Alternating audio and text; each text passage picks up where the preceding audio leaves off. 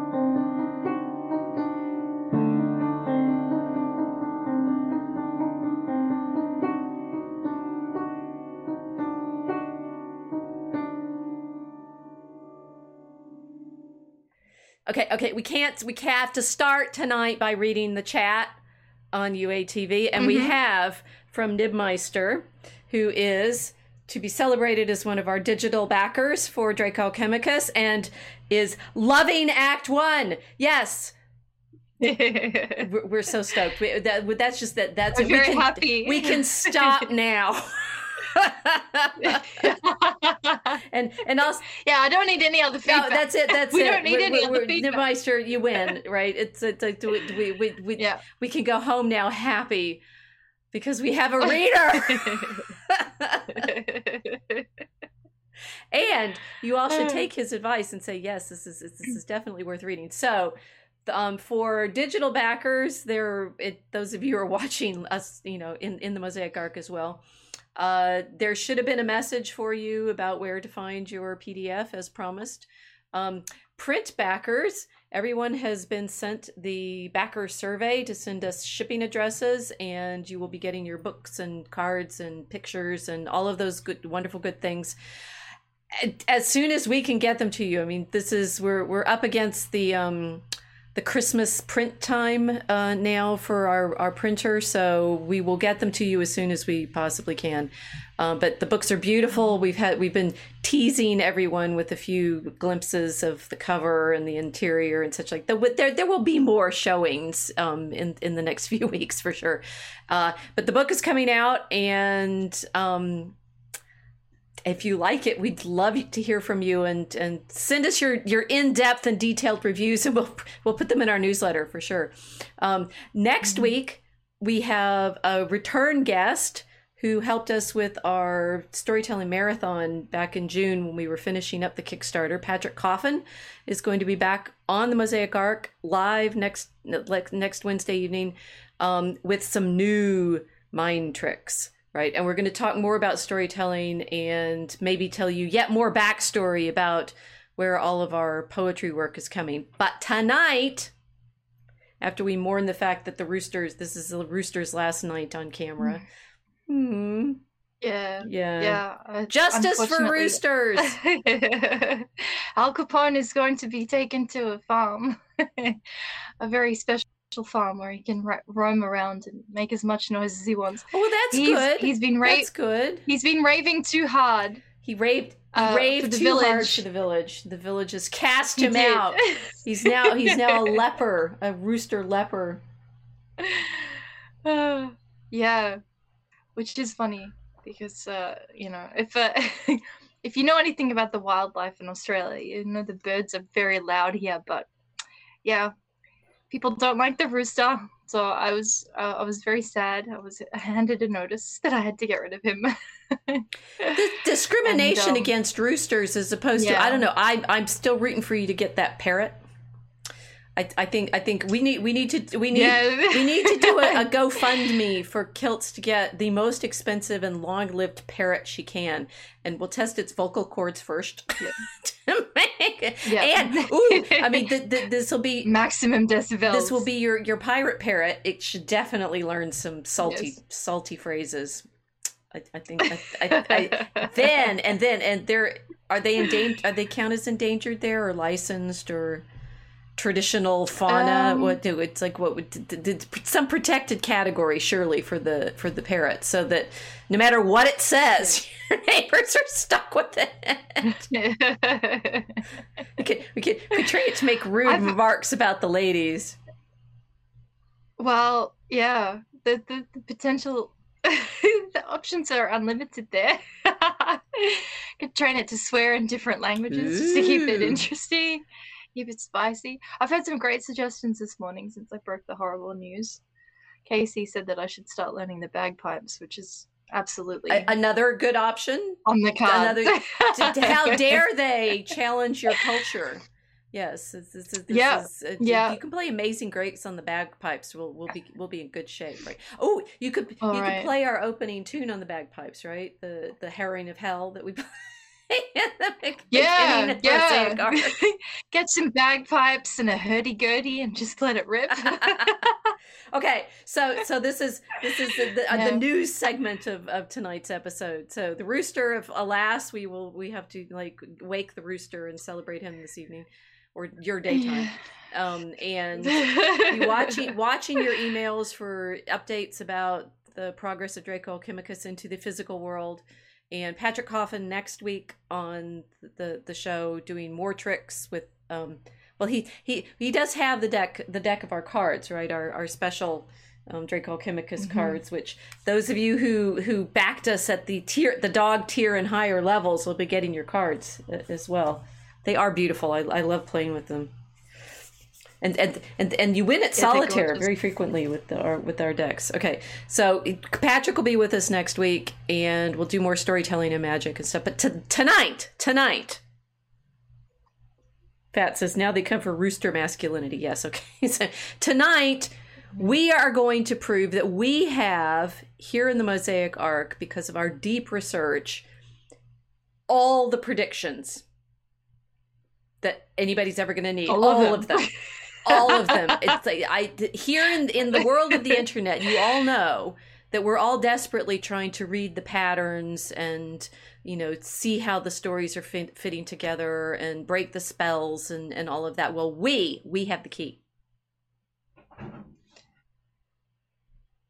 The absolute ultimate key of breaking the internet.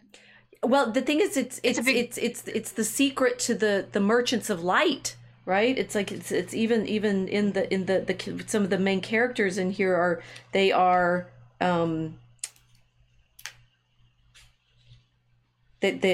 12. There are 12 of them that go into foreign countries under the names of other nations. Ooh, they're spies, right? Who bring us books and abstracts and patterns of experiments of all of their parts. And these are called merchants of light. We have access to the pirates of the internets. The pirates, the actual true pirates, the ships that sail in the light to gather all knowledge and patterns and experiments and truths. And therefore, we're smarter than everybody else. Well, sometimes, the thing is, the problem with seeing too many patterns is everybody thinks you're nuts. So, sitting around declaring yourself, high IQ and highly trained and this and that, it doesn't help if nobody understands what you're talking about. So we're going to try to break it down into a systematic proof that we have the access to all true prophecies. Nibmeister, you're going to kill the rooster and read his entrails. Oh no. That is a path we had not considered. Prof, I guess you're telling me is I have to double back as a digital backer. Well, I mean, this is actually appropriate because we backed up to some of our subsequent volumes, right? And we also are going to have to do a reveal because we actually have a new artist working for us for the next act, and we need to fund her work. It's a she this time. But we did really well on our Kickstarter. We were in the top 25%. I did the calculation because I'm that kind of geek, nerd, whatever, math, right? I did the math on how many Kickstarter Kickstarter, are they called, projects funded at the different levels and the different categories for what we did and such, and we did so well. We're in the top 25% of Kickstarter projects ever, right, of the things that are backed in the different tiers. Alas, we are a high quality art project and we need more money. So there will be. The gold digging continues. The gold digging continues. I mean, we're going to send kilts out into the outback to find where those mines are, right? And I'll be out there with a bucket and a shovel. Bucket and a shovel. 2 weeks time. And I might, I can go back up into the mountains somewhere in Colorado, but they're mining moly there, molybdenum, and I'm not sure that'll help us with our gold digging. So. Yeah, so you guys, buy the book. It will help You'll keep us out of the mines. Yes, please. It'll keep us out of the mines, and it will. You're gonna love we love Zay as our opening artist, but our artist for Act 2, you're gonna love. It goes dark in very appropriate ways after Act 1. So Give us your gold. We'll still be making pleas, but mainly right now, just buy the book. Okay. But what we wanted to do tonight was give you a bit more of the research that we've done in order to bring you the most accurate, predictive love story you're going to encounter anywhere, internet or otherwise, and that we've been working on the research for several years now. There's bibliography and such on the website behind the scenes and such, and this is definitely one of the books that's pointed there. But how is it that our characters, time traveling that they are, going back into the Elizabethan period and forward into the Industrial Revolution and back into the Commedia dell'arte period, Enlightenment, and forward into who knows where they end up, right? How are our characters going to show you the way that the spells are cast? Well, there's a primary source that we have that we want to work through with you tonight. That is flat out terrifying in its predictability. Predictive ability. There you go. It's flat out terrifying in its predictability about the kinds of technology that we are encountering in our life as we speak and are worried about. Now, let's play the reverse on this. How old do you think this book is? Fat, honestly, I knew you'd regret offering a tier for someone to pre-order all 5 books. Not in the least. We regret nothing. But we you give us hope. There's readership for the entire story, and then you being eager to get the rest of it will tell everybody else about it, and buy the book so that we can all enjoy it. So this is fine. So this terrifyingly accurate prediction about the paths of the merchants of light on the oceans of the world, internal and interior and exterior.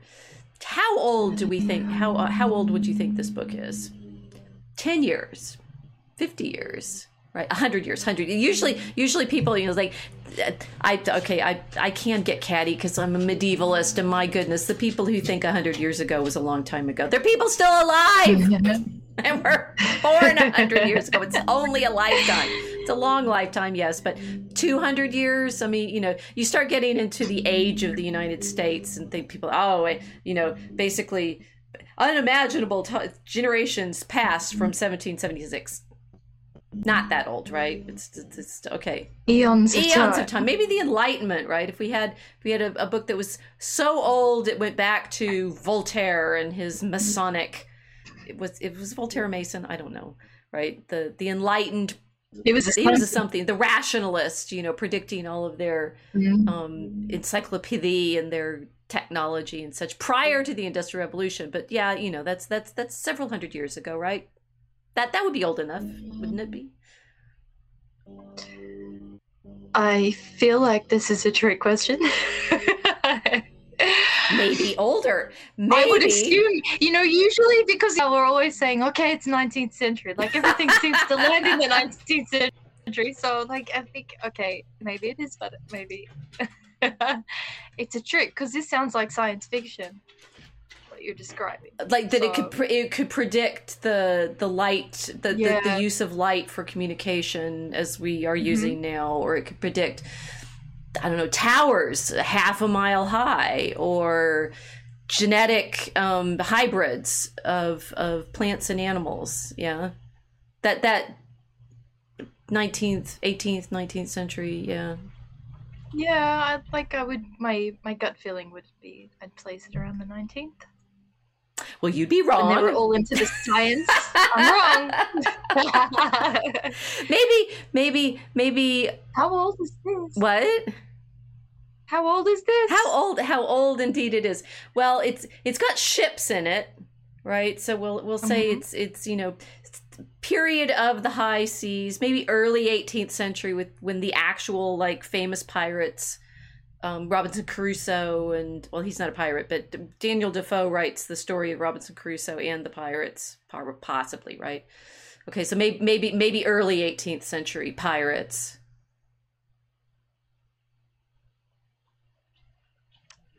Pat says sounds like something is mooing in the background. We've got all the animals today. It's older than that, right? We are going to take you back in our reading today to 1624, in a book that's actually published in 1627. It's written in 1624, right?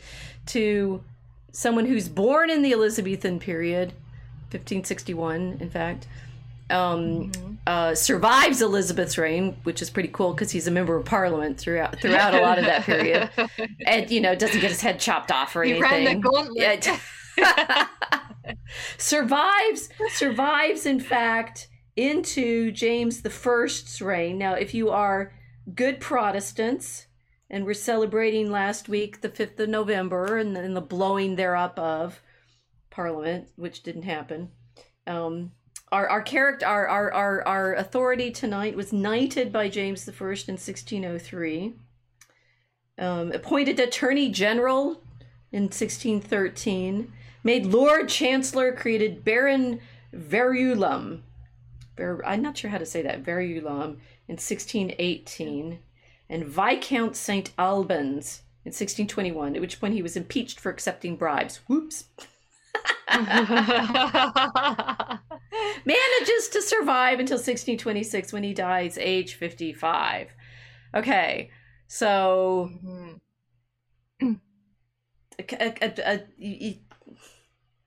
what's interesting is like that is not the career of the person that it sounds like we're going to be meeting tonight. If he's going to have these prophetic, it should be like John Dee, right? Reading crystal balls with angels in them and such like this. No. This is a barrister who's a member of Parliament who writes essays on learning and he did publish an advertisement touching a holy war in 1622, but I haven't read that. Anyway, shall we say who this is? Does anybody guess who this is? Yes. Oh, they're what? They're okay. So it's Francis Bacon. Here he is. The one and only Bacon. Well, no, he's not the one and only Bacon. There's another Bacon, who's which other Bacon? Roger Bacon, who's a Franciscan and lives in the 13th century and does cool things with lenses. And this is the other Bacon. This is I think there's sometimes theories that he wrote Shakespeare. Is that right? Yeah, there's weird theories about this Bacon. Yeah. You may a lot see of why weird by the end of our theories. discussion tonight. Yeah. Was he real? Was he a fake person? There's lots of things swimming around the internet about this Bacon. He could have been. I mean, and then there's the whole internet thing about Bacon, right? Okay, so we've teased them long enough. We're going to talk about the New Atlantis. Here we go. Okay. That Bacon, this Bacon, he dies before this is actually published. He writes it in 1624 and it's published posthumously by one of his friends who, W. Hawley,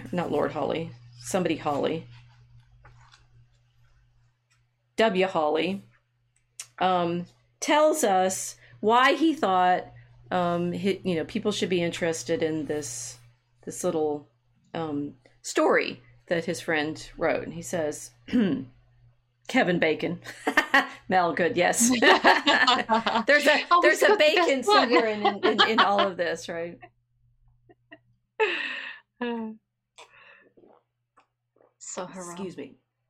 I've entertained myself too much and now I can't talk. Okay, so this is what the story we're about to read is about. To the reader.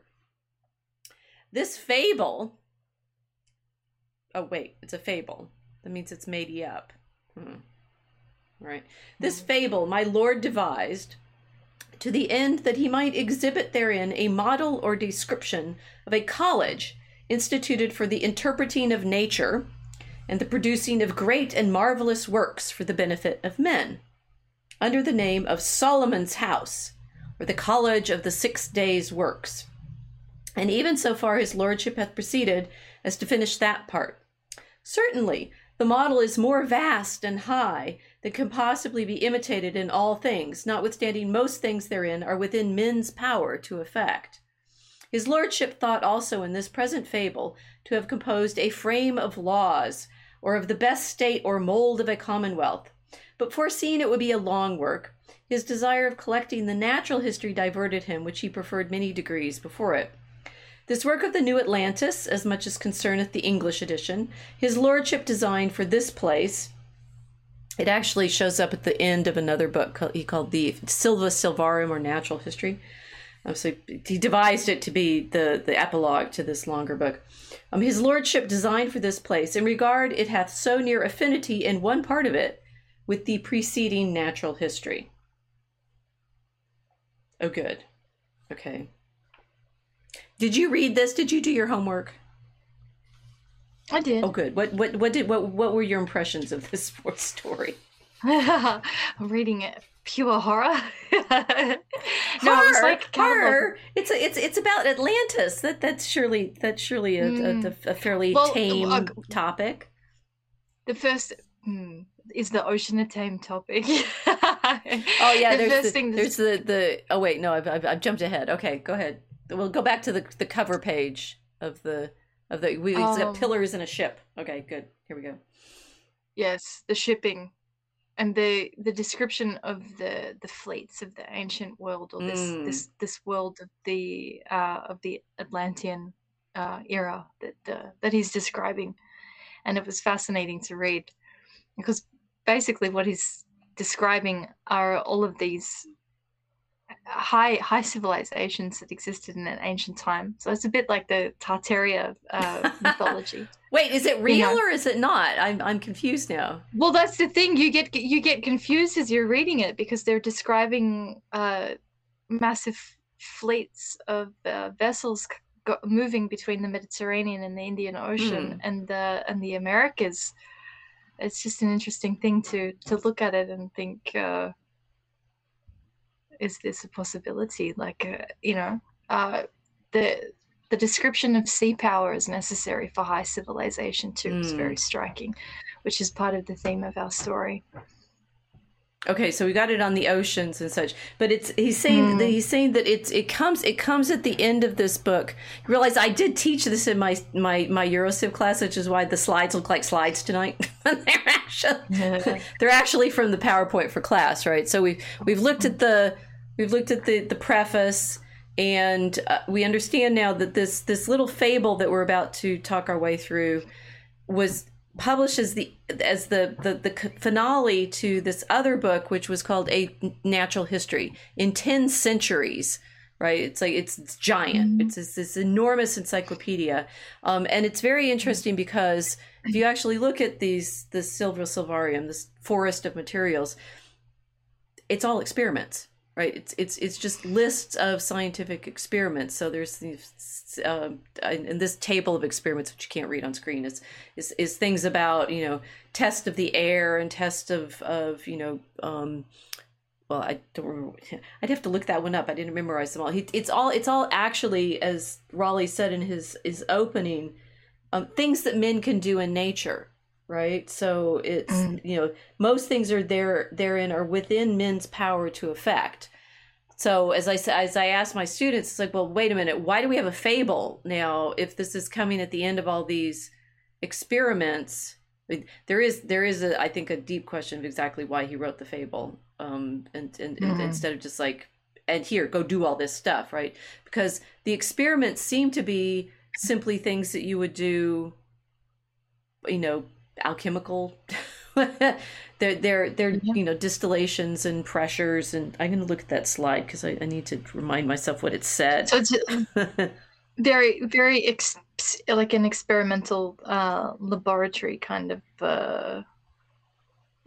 recipe book almost. I mean, this is what it says in the table that I'm showing, right? Separation of bodies liquid by weight, infusions in water and air, of the appetites, the continuation in liquids, of artificial springs. Oh, this one's my favorite. Of the venomous quality of man's flesh. Like, what? You're eating it? What? The venomous... what does he mean? The venomous quality of man's flesh. I'm going to look that up. Of turning air into water, of helping or altering the shape of the body, of condensing air to yield weight or nourishment. Oh, so you could eat air. That's kind of neat. Of flame and air commixed, of secret nature of flame, of motion of gravity. This is 1624, right? It's not it's before Newton. Of contraction of bodies in bulk, of making vines more fruitful, of meats and drinks and most nourishing, of medicines. It's all actually natural. They say natural philosophy. It's material science. Would you have guessed that from the fable that you read? No. What is it? What does Not it really. seem more like? We go. Yeah. Well, we go for it's a giant leap from a natural science recipe book to a fable about what they're going to do with all of this knowledge. Yes. Huge difference in focus. One seems so innocent, we'll play around with all of these things and find out all of the lovely secrets of nature and how to manipulate matter. Yeah, I mean, it's just science. Because we'll have all of this knowledge. It's just science. Right. And so, I mean, it is interesting. So Fat is asking, what's the best way to read this? Is the Project Gutenberg version complete? Yeah, the Project Gutenberg version is the thing is, what's interesting about this book is it was published in English. So the Project Gutenberg one is the same text as I have. I have the Hackett, this little, is it Hackett? Croft Classics. What is it? No, it's not Hackett. Harlan Davidson. Well, anyway, the Project Gutenberg one is fine.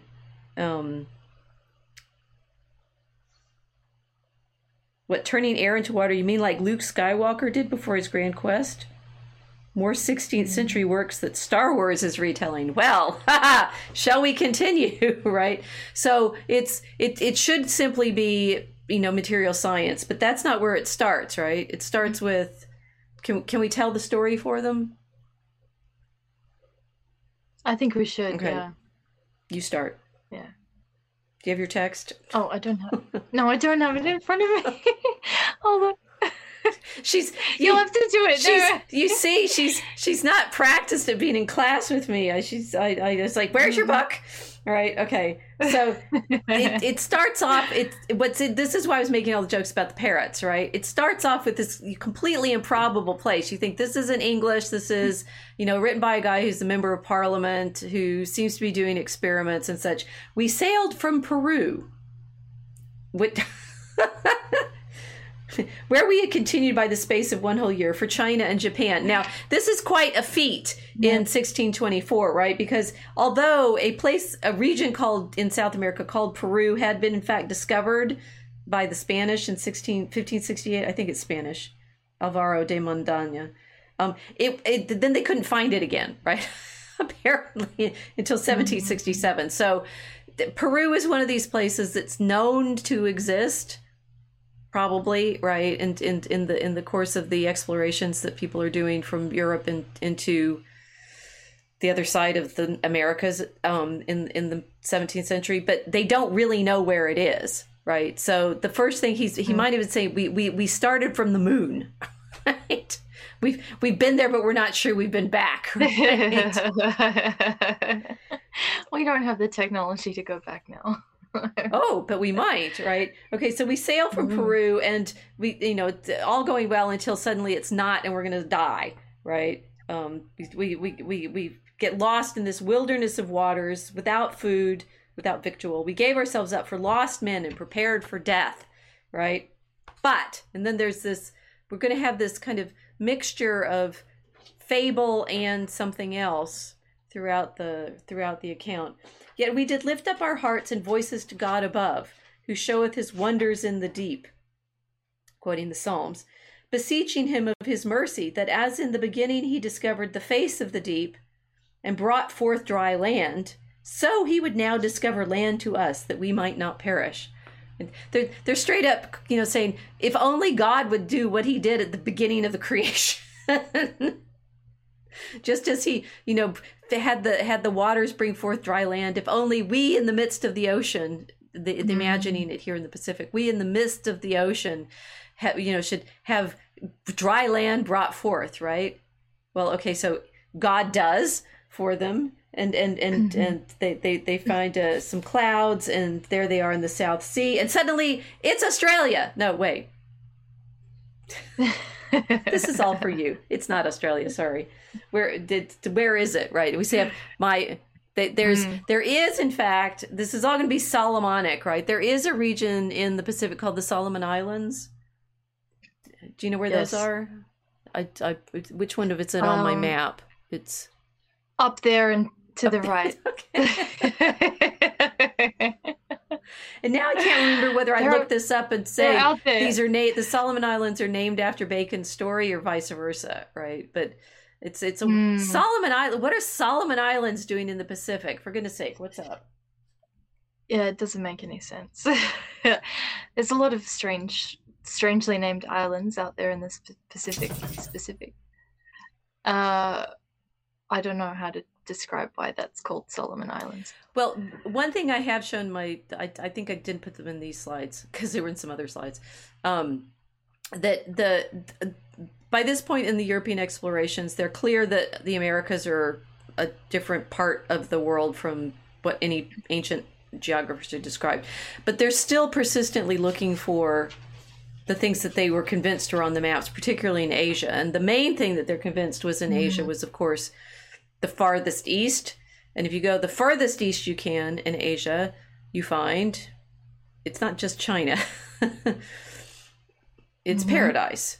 Right? Because on all the medieval maps, they'll put Jerusalem at the center and paradise to the far east, right, at the top of the map. And in all of these explorations, Columbus is doing it. He's trying to look for paradise when he's off the coast of South America. That they're still looking for, they're convinced that there must be this better place in the world, whether it's like Atlantis or something else, right? And my guess is that the Solomon Islands, they're still looking for, well, what? And this is what what Bacon plays with in this story. What do they end up with in the story? I have a completely accurate AI version of it. I think this is AI. I'm not sure. It's certainly digital. They come to a fair city, not great indeed, but well built, that gave a pleasant view from the sea, and some people show up. Do you remember? You did read all of. I'm not trying to quiz you now. I'm just trying to let you do some of the storytelling. She's quizzing me. She is. I am quizzing me. you, but I don't want to just read. I want to talk. I mean, it's like, do you remember what happens when they get to the city? Okay. Oh yeah. Tell us about what happens when they get to the city. Well, they rock up to the land and find all of these people. Yes. That have a very utopian kind of civilization. And there's some fascinating. Unfortunately for my Eurociv class, we haven't been going through all of these details at the level of fineness that you and I have been in the Mosaic Ark, right? So there's things like when they get there, a boat comes out with some people on it, and he's very particular about what color their clothes are and everything. And I still don't know why that matters, right? He's got a tipstaff of a yellow cane tipped at both ends with blue. I don't know what those things mean, but this officer of the haven has a little scroll of parchment, in which scroll were written in ancient Hebrew, ancient Greek, and in good Latin of the school, and in Spanish, right? Which is hilarious because by this point in English history, they're basically at permanent war with Spain. And so, like after the Armada, right? And so he's giving his sailors who sailed from Peru, which is claimed by Spain eventually, they speak Spanish. And when they encounter people on this island, they talk to them in Spanish, which I again, there's some of these details that I don't know what to do with, right? But the scroll were written in like warnings, right? You can't land here for 16 days because we have to quarantine you first. This scroll was signed with a stamp of cherubim's wings, not spread but hanging downwards, and then by them a cross. Right, so we're already in like, ooh, strange. We've sailed from Peru and we've found this fair haven when we thought we were lost, and it's been brought up out of the sea as if God has brought land from the waters. And the first thing that happens is we're met by some people with scrolls written in Hebrew, Greek, and Latin. Why those languages? Interesting choices, huh? Signed with cherubim's wings and a cross. This is a strange place to encounter, is it not? Yeah. The Christians of the Pacific. Oh, really? These How magical cool. Christians of the Pacific that have emerged out of the ocean. But it gets better, right? Because so these Christians, they know all of these European languages. Are they European? No. Although they know Spanish, they know all these languages, right? Which we're going to learn how they do. Yes. They and the sailors, these sailors in the narrator story, right? They say, "Are you Christians?" They ask them, "Are you Christians?" And they say, "We are." And then they say, "Well, if you swear by the merits of the Savior, you're not pirates." Nor have shed blood. I had a chuckle when I read that. Lawfully or nor unlawfully within 48 past, you will let you land, right? So they it's an interesting, it's like they have to go through this negotiation of whether or not they're going to be let on the land, and then they're given I like this. They're given fruits like oranges, and they have to give an oath, and they're taken to the stranger's house. Where they get to stay. Okay. And they're taken very well care of. They're given drugs. I like this. That there's some of them, they're sick, right? Because they've been lost at sea for some time. And there's a box of small gray or whitish pills, which they wished our sick should take one of the pills every night before sleep, which they said would hasten their recovery, right? So this land that they've encountered has, customs for dealing with people that show up there, which include these written documents and so forth. It's already getting this sense of very highly civilized. They have various conversations with the people who meet them about how they're paid and stuff. I think they try to tip this is great. They try to tip the man who helps them at first, and he says, no, you can't pay me. I'm on salary. He's too honest, right? Immune to corruption, unlike Bacon. Well, yes. Well spotted there, right? They're going to stay there in the stranger's house, but they find out nobody's been there for a long time because they don't usually get visitors, and these people they're so impressed, right, at what their reception and how well cared they are, how well taken care of they are, that they say it appeared, they're saying amongst ourselves, that we were coming to a land of angels, those cherubim wings, right, which did appear to us daily and prevent us with comforts which we thought not of, much less expected. Well, we really want to know who these people are now, right? Mm-hmm. Yes. More backstory, right? So, who are they?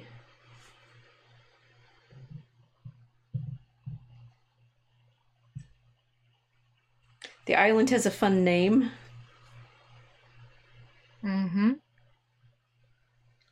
Ben Salam.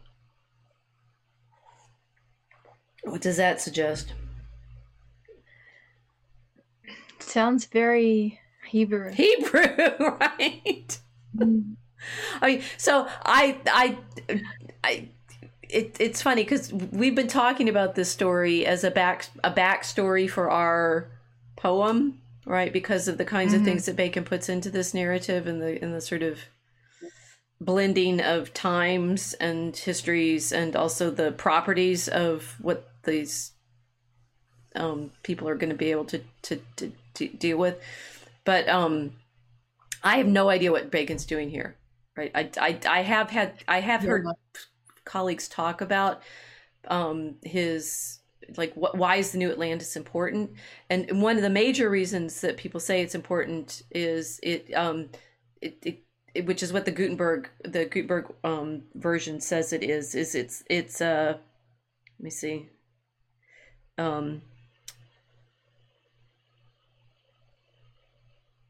Saying the generosity, enlightenment, the dignity and splendor, the piety and public spirit of the inhabitants of Ben Salim represent the ideal qualities which Bacon, the statesman, desired rather than hoped to see characteristic of his own country. Right. So there is this, not utopia. I mean, More's utopia is different. We maybe want to talk about that sometime. More's point about utopia is it can't exist. Right.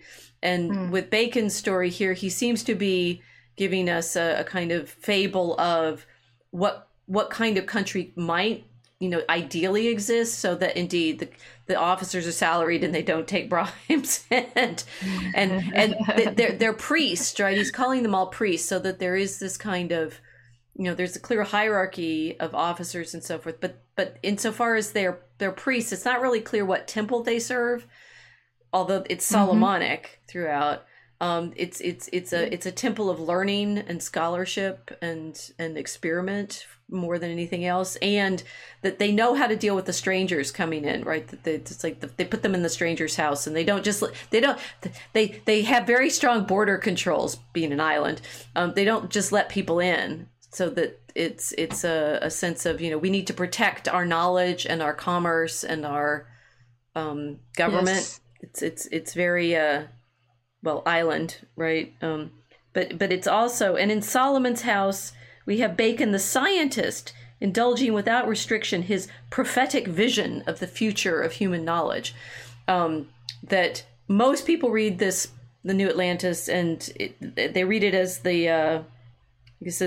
indeed as it was published, as the conclusion to this long book of experiments and things like that. And this is the vision of 17th century it's scientific revolution, right? It's this scientific enlightenment. In Hebrew?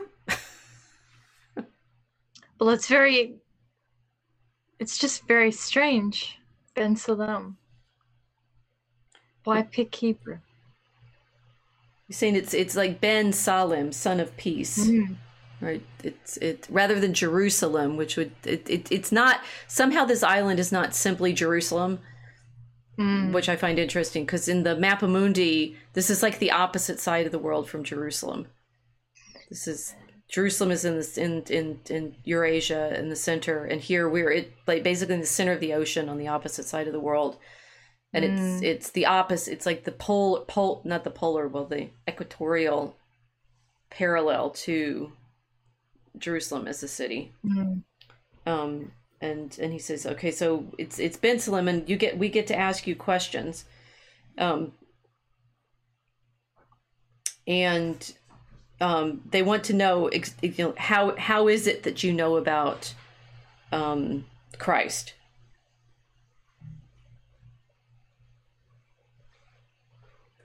The religious test begins. Okay, and then he tells them a story, which is hilarious, right? Okay, so about 20 years after the ascension of our Savior, so AD 50, right? 53. It came to pass that there was seen by the people of Rinfusa, which we have a combination of the Greek words rin and fusus, meaning sheep-natured, a city upon the eastern coast of our island. So the shepherds, right? The shepherds see this. Within night, the night was cloudy and calm, as it might be some mile into the sea, a great pillar of light, not sharp, but in the form of a column or cylinder, rising from the sea a great way up towards heaven. And on the top of it was seen a large cross of light, more bright and resplendent than the body of the pillar, upon which so strange a spectacle the people of the city gathered apace together upon the sands to wonder, and so after put themselves into a number of small boats to go nearer to this marvelous sight. But when the boats were come within about 60 yards of the pillar, they found themselves all bound and could go no further. Yet so as they might move to go about, but might not approach nearer, so as the boats stood all as in a theater, beholding this light as a heavenly sign. It so fell out that there was one in the boats, one of the wise men of the Society of Solomon's House, which house or college, my good brethren, is the very eye of this kingdom, who having a while attentively and devoutly viewed and contemplated this pillar and cross, fell down upon his face, and then raised himself up on his knees, and lifting up his hands to heaven, made his prayers in this manner. Right, and then his prayer is very interesting, because he gets the sense of God's working here, right? Lord God of heaven and earth, thou hast vouchsafed of thy grace to those of our order to know thy works of creation and the secrets of them, and to discern as far as appertaineth to the generations of men, between divine miracles, works of nature, works of art, and impostures and illusions of all sorts. I do here acknowledge and testify before this people that this thing which we now see before our eyes is thy finger and a true miracle, the pillar of light, right? Which in the paintings that I have here, it's like the pillar of light that shows in the desert, and then you sort of blending that with the idea of the finger of God writing in the on the wall in Babylon. Right. The Babylonian writing on the wall, right? For as much as we learn in our books that thou never workest miracles but to a divine and excellent end, for the laws of nature are thine own laws, and thou exceedest them not but upon great cause. We most humbly beseech thee to prosper this great sign, and to give us the interpretation of it in use and mercy, which thou dost in some part secretly promise by sending it unto us. So then he makes his prayer. He presently found the boat he was in could move, right? And he goes up closer to the pillar. But ere he came near it, the pillar and cross of light break up and cast itself abroad, as it were, into a firmament of many stars, which also vanished soon after. And there was nothing left to be seen but, dun dun dun, a small ark. We found it again. There it is, right? So there's a small ark or chest of cedar, dry and not wet at all with water, though it swam. I mean, we did a whole episode last week looking for the ark, and here it is out there in Bensalem, right? It's got to be the same, yes. And in the sailing all over the Pacific. I mean, the thing is, ark just means box, right? Arca, it's a treasure chest box, but he's clearly playing off of all of this. So here we are in Bensalem, which we haven't had. This is their origin story that we're getting. It's like, how do you know the Savior? And we don't yet know why it's called Solomon's house and things like that. But before even that happens, it's like that this people are given some discussion. It's not a vision of Christ, right? It's not he ascends into heaven and comes back down somewhere else, as he apparently does in some other stories. Yes. You keep wondering who was reading Bacon, right? It's like is Joseph Smith reading Bacon? It could it be, right? But what's in the box, right? It's like what's in the box that this pillar of light has brought to the island so that these people can be enlightened, right? In the fore end of it, which was towards him, grew a small green branch of palm. And when the wise men had taken it with all reverence into his boat, it opened of itself. And there were found in it a book, right? Here's the book. Probably King James Bible, right? Just a book, right? That's it. And you can say, how Protestant can we get, right? Here's this wonderful ark with a palm in it and a book and a letter, both written in fine parchment and wrapped in sindons of linen. Kind of like the baby in the manger, but this is a book. The book contained all the canonical books of the Old and New Testament according as you have them. So the sailors, right? So we've had the scriptures all along. For we know well what the churches with you receive, and the Apocalypse itself, Revelation, and some other books of the New Testament, which were not at that time written, were nevertheless in the book. I mean, this being like very particular, saying somehow they get an ark with the Bible in it that has the books of the New Testament that aren't even yet written in 53, right? So it says at least Acts, Paul's epistles, and Revelation to John. So some other books of the New Testament, which were not at that time written, were nevertheless in the book.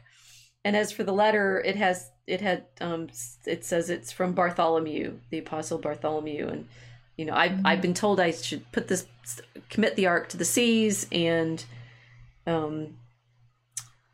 there's also a miracle that the book as the letter, everyone, when they read it, it was as if it had been written in its own language, right? So it's a sort of Pentecost miracle of the book. Self-translating. Yes. So Google Translate in the book. Right? Yeah. This is self-translating book in the right? coffin. That shows up in the ark. All right, now that is there's. The story goes into more, and we should probably go into it a bit more. But there's this. He wants it to be, you know, we're pre-Hume here, right? We're pre the claim that there's no such thing as miracles. We're saying miracles are rare, and the prayer that the wise man makes about. I want to know the difference between divine miracles, works of nature, and works of art, and impostures and illusions of all sort. And I say here, this is thy finger, the light that I see. This light is somehow, go back to the light.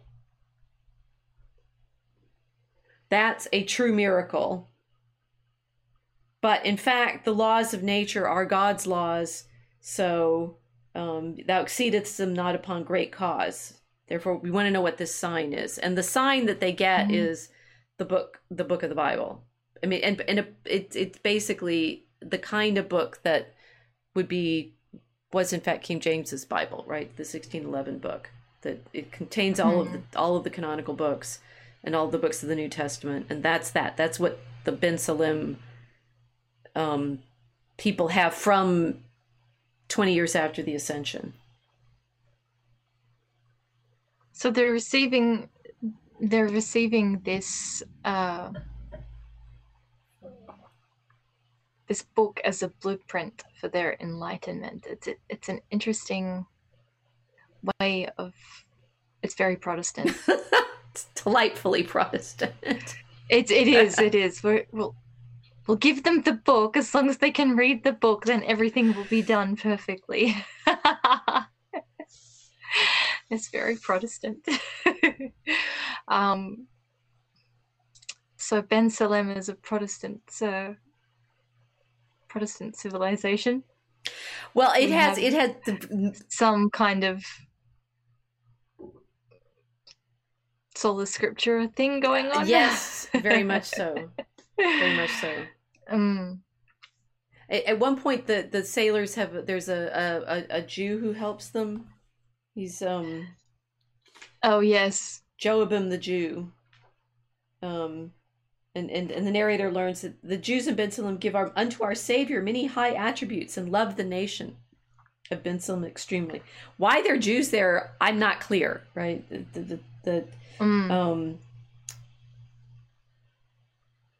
He also makes a very strange point of distinguishing the Jews of Bensalem from Jews everywhere else. Yeah. There's a gang war with the Jews of Bensalem versus the Jews of other parts of the world. Or he's bragging that their Jews are better than everyone else's Jews. It's just very strange. Yeah. Our Jews are better than yours in a fable, in a fable, imaginary civilization. It's a very, very strange emphasis on this. I hadn't thought about that. Yes, but it's yes. Yeah. He still has dreams. It's saying,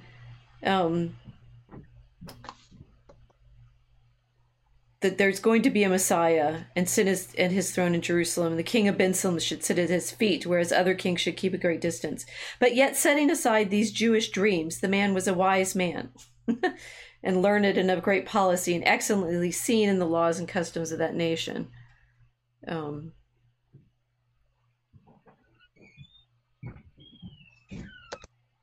So that's an interesting puzzle among many other puzzles, but it's clear it's clearly that their Christianity is informed by the book and nothing else. Okay. Yes. So why do they know all of the things that they know then? Did the book magically teach them everything? No, that's not how they learn.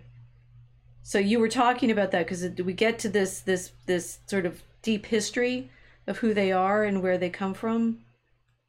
Oh, actually, there's not where they come from, where they've been, right? Because you were talking about the fleets and the ships of the world.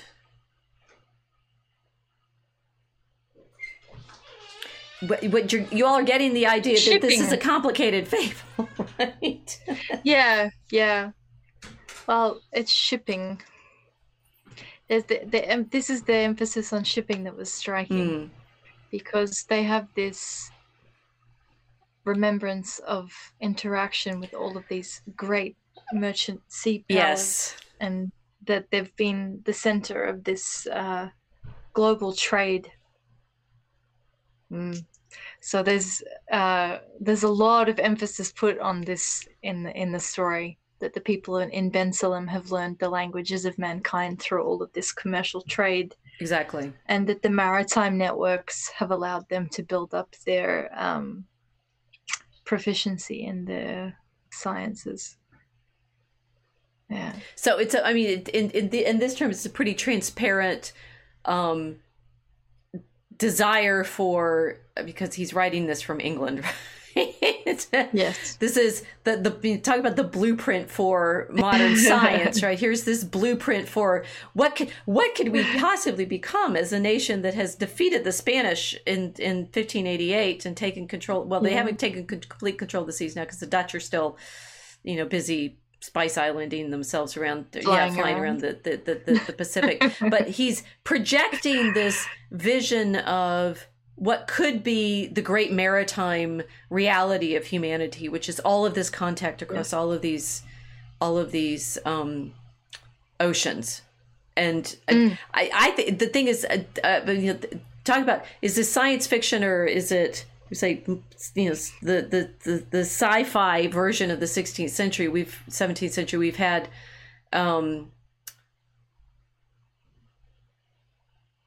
sorry, I've lost track of all the things he's predicting.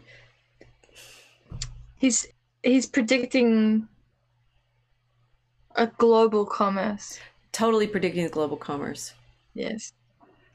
Oh, the Joseph Smith joke, right? It's like the degree to which this could there have been knowledge of Christ in these other parts of the world without the direct contact with the the missionaries, the usual story that we have, the growth of Christianity, of Yes. but this is this magic, it's not magic, miraculous ark with the letter from the Apostle Bartholomew shows up, sent to them apparently directly, as Smith later will argue that the tablets are found in North America. Yes. What gets spookier and spookier the more you read in the details of the fable is it that all of this came to pass because this is, I don't know, shown to him by angels. I'm not sure he was friends with John Dee, but John Dee's talking to all those angels. I mean, he says it feels like we're in the land of angels. And by the end of reading it, I start thinking, wait a minute, how did he know even to think all of this? Or is it we're still fulfilling, by way of the project that that Bacon set, all of the possibilities that he's imagined into this story? One of which is this incredible connection of all of the different cultures. Yes. Right. So that we have, they've actually, it's a road. Go ahead. Oh, it's a roadmap for globalization. It is. Absolutely. The way he's describing it, it's just like, oh, look, it's global homo. The borders are dissolved and everybody's involved in this kind of internationalist cosmopolitanism, borderlessness, but there are some borders because obviously you need some in order for there to be a different culture, but we're not really sure where one crosses over into the other one. All of that, right? It's like, how long have we been projecting, the new world order? Yep. Well, at least since 1624 when he wrote this. And John Dee in Elizabeth's reign does project to coin the idea of the British Empire. But this is bigger than that. This Ben Salim has they've been sending out sort of missions, or not missions. Actually, they're not missions at all. They're not in the sense that they're going to go talk to people. They're going to go talk to them, and they're more like spies, colonists, spy networks, right? That the sailors are starting to think that this is a land of magicians, and then they keep saying no, it's more angelical than magical. I think there's some sense of this, whether or not Bacon is describing a character like Prospero in The Tempest here is some of the Shakespearean level of imagining that we're having somehow this island magician able to control the weather and bring the ships in and things like that. But the one question is, it's like, why haven't anybody heard about this? It's because the island's really good at keeping itself secret, that they don't let strangers show up. Okay, so here's the global part. You shall understand that which perhaps you will scarce think credible, that about 3,000 years ago, or somewhat more, the navigation of the world, especially for remote voyages, was greater than at this day, right? that it's New Atlantis, right? But he's projecting this 3,000 years ago, 1,000 years before Christ, in Solomon's reign, I suppose. Do not think with yourselves that I know not how much it has increased with you within these 60 years. Taking 1492 as the beginning, right?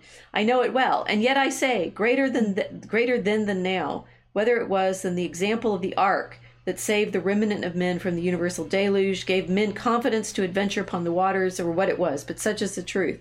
The Phoenicians, and especially the Tyrians, had great fleets.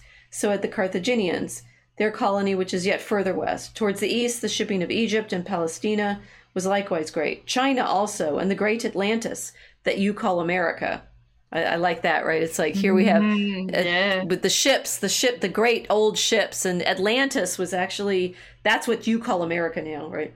Which have now but junks and canoes, abounded then in tall ships. This island, as appeared by faithful registers of those times, like there's history of it from then, which is delightful. Had then 1,500 strong ships of great content. Of this, all this there is with you, sparing memory or none, but we have large knowledge thereof. Okay, so this projection of there was this lost history. Yeah, guys, it's we've been doing that for a while, but it's fascinating that Bacon is doing this in a form that, again, the internet does constantly now. But he's saying there used to be this great, fabulous, high civilization, and we have records of it, but it's all gone in your knowledge. Mm-hmm. And then he goes on to list, other places that people are coming from. Atlantis flourishes at this time. There's also, great civilizations in Peru and Mexico. Mighty and proud kingdom is in arms, shipping, and riches. Mm-hmm.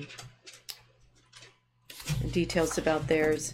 And it's only when Atlantis drowns that all of that is also lost, right? So this when Atlantis falls, the Americas are flooded, and that it's at that point that the inhabitants of America become what you now see, right? That they lose their civilization. Yes. Yeah, it's interesting the way that they're describing it, because people are aware that there were high civilizations in the Americas. Like right. Mesoamerica has the pyramids, Aztecs, Incas, all of these kinds of things. But the way that they've shifted it into making them into sea powers is interesting, because no one describes the American civilizations as sea powers. So we're going from this description of the peoples there as a maritime people to descending into something like tribal savagery almost, right? Overnight. Yeah. I mean, so the other thing I just taught in Eurociv was the conquest of Mexico City, and Tenochtitlan used to be on a lake, and they had barks, or it's like barges, right, that went around the lake. And the island, it was an island that was connected to the land by these big causeways, which feature in Cortez's, attacks and retreats and so forth, because they're these long bridges that connect so they had some shipping, but you're right, it's not. They're not typically. It wasn't oceanic. Yeah, they're not typically known as oceanic shipping.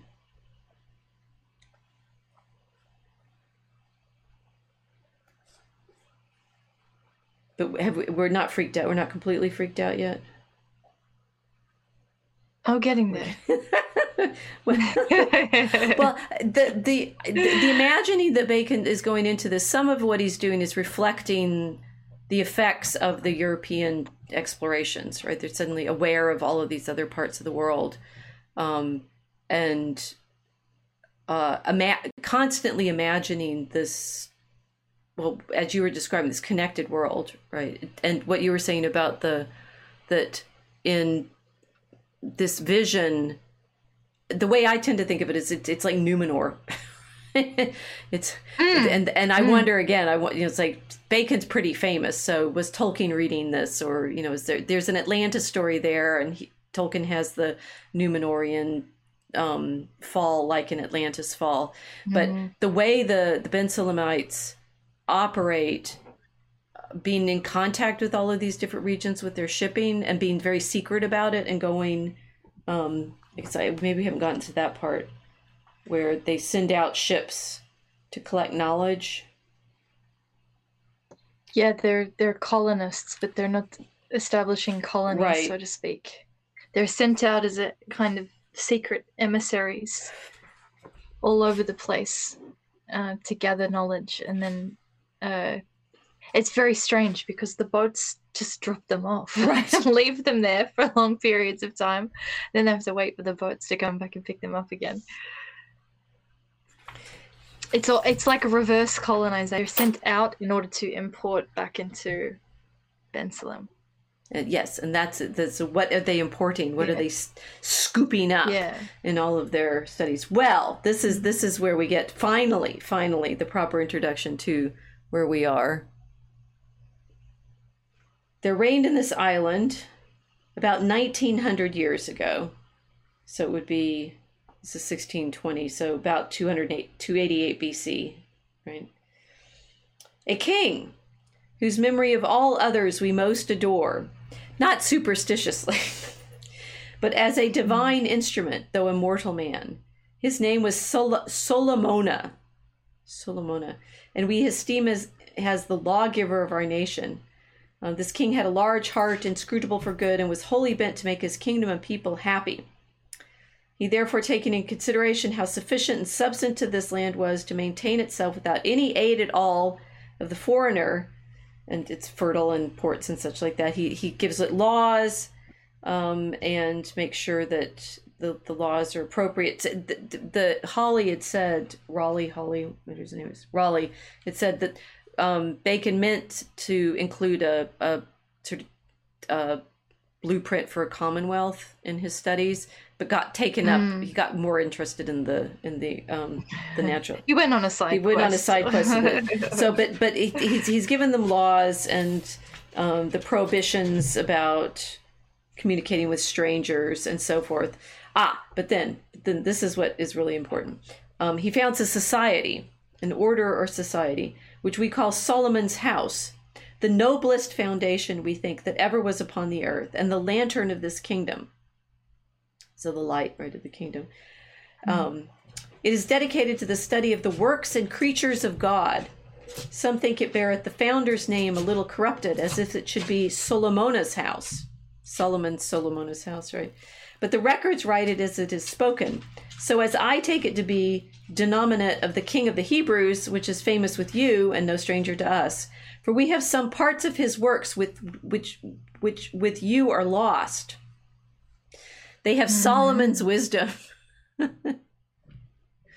which is mentioned in the scriptures. It's like the only thing that we care about that came out of that art box of the scriptures is Solomon's wisdom, in fact. Right? For we have some part of his works which are lost, namely that natural history which he wrote, of all plants, from the cedar of Lebanon to the moss that groweth out of the wall, and all things that have life and motion. That's from in 1 Kings.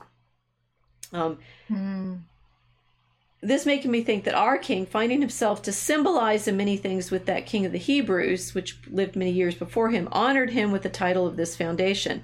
And I am rather induced to be of this opinion, for that I find in ancient records this order or society is sometimes called Solomon's House and sometimes the College of the 6 Days Works, with the 6 days of creation. So this is all about the sailors find themselves in this new creation, the land that's come out of the ocean. And what they have there are these colleges or houses of the 6 days works, the works of creation, whereby I am satisfied that our excellent king had learned from the Hebrews that God had created the world and all that therein is within 6 days. And therefore he instituted that house for finding out of the true nature of all things. And this is why they're sending out the ships, that he sends out ships on different voyages, and they're meant to go and basically spy out all of the manufactures and inventions of the world, bring books and instruments and patterns of every kind, and come back with not gold and silver or jewels or silks, but only, this is, we trade nothing but only God's first creature, light. So they're merchants of light. And then he falls. This is very good. Very creepy. But why? It sounds great. Are we going to have knowledge? And I mean, so the other thing that this, because it's all about the society and it's under the king and such, one of the things that probably gets planted in a seed of an idea here is the Royal Society of science, right? So by the end of the 17th century, the English will have a Royal Society. For their sciences, their natural for their sciences. For their sciences. What goes on in these houses? Right, we have here at Solomon's Temple, but we actually have from the only illumination that I've ever been able to find, or the only picture that goes with the book is the houses, the new Atlantis and their houses of science. So we get another speaker who's come to them, and he's going to tell them who he is. He's one of the fathers of Solomon's house. And he comes and makes his entry. He's dressed in black cloth with wide sleeves. He's got white linen garment under, a hat like a helmet. He's carried in a rich chariot without wheels, litter-wise, with 2 horses at either end, richly trapped, in blue velvet embroidered, and 2 footmen on each side in like attire. The chariot was all of cedar, gilt and adorned with crystal, save that the front end had panels of sapphire set in borders of gold, and the hinder end of like emeralds of the Peru color. So he's got blue and green litter. A sun of gold radiant upon the top, in the midst, on the top before a small cherub of gold with wings displayed, cherub with gold of tissue upon blue, 50 attendants. They're all nicely dressed. Staff bearers, other officers and principals. And he's going to tell them all about what goes on in these houses. What goes on in these houses?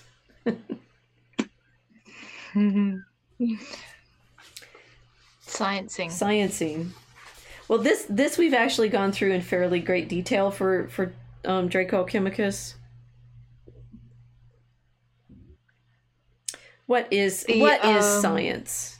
What is science? I mean, so Bacon's doing he's doing so much work in this fable to make it out as one. It's this kind of, it's hard to say whether it's holy, right? It's like exactly what kind of, he wants it to be God-given in certain respects, but the Ben Silamites are researchers and spies, to a certain degree secretive, but you get other signs about their society. They have a very good, the legal system is all fair. And there's this whole interlude between describing their history and getting to these houses where we have their marriage customs and such, which are strange and bizarre. We're not going to talk about those. Oh, yeah. See, now I want to talk about it because you've mentioned it. Well, is it relevant? It's so right? strange. Only in as much as I think he predicted the rise of Tinder. Oh, now you have to explain. Okay, go ahead. It's just these bizarre things. What did they call it? The Adam and Eve pool, where they have the opportunity to go and see their future spouse's physiology in a socially acceptable way by everyone going and bathing naked in the middle of the. They don't want to be disappointed in the pool, right? So they get to see each other naked first. Yeah, but it's even weirder because it's suggesting if they don't actually look at their future spouse themselves, that they go send their friends to go and perv on their. I missed that part. Go and perv on their fiance. It was very, very funny. Yeah. So they're establishing this system of I suppose that would be a eugenics practice, wouldn't it? We're going to look at you naked before we actually, you're right. allow the wedding to go through. Because of the many hidden defects in men and women's bodies, they have a more civil way, where they have near every town a couple of pools, which they call Adam and Eve's pools, where it's permitted to one of the friends of the man, you're right, and another of the friends of the woman to see them severally bathe naked.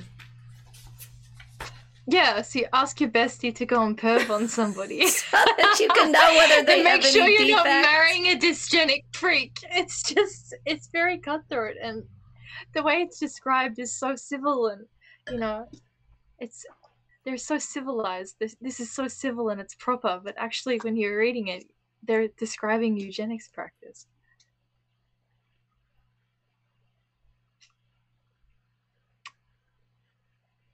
It's like angelic or magical. And they keep saying, no, it's angelic. It's angelic. All this knowledge that we have is angelic.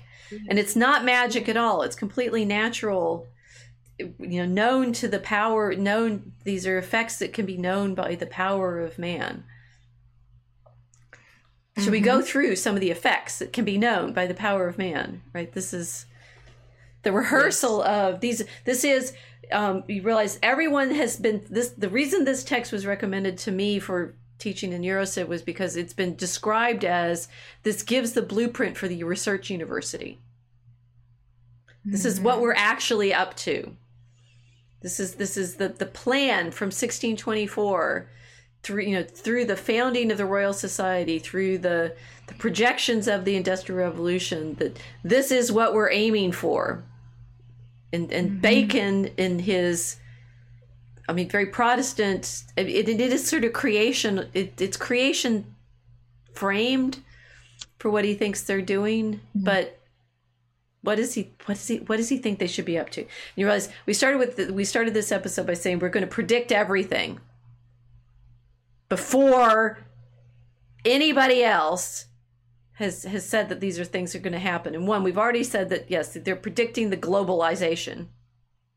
Straight up. Yeah.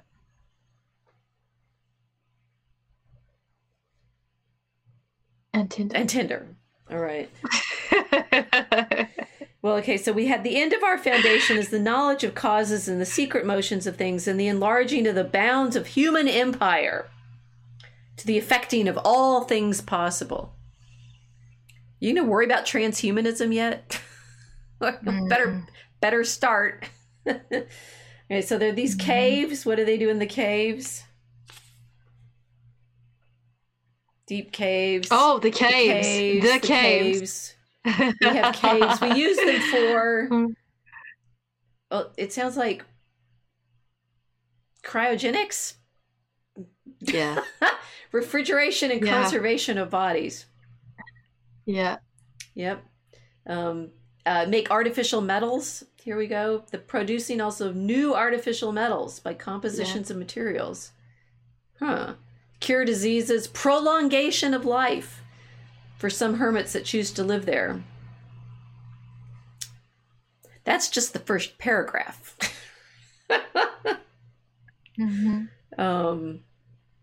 High towers. Ooh, I've got a picture of one of their towers. There it is.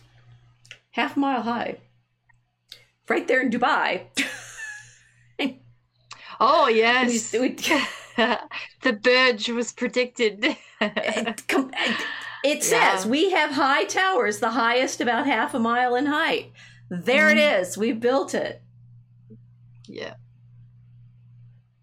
They studied the weather in these towers, right? Upper region, middle region, lower region.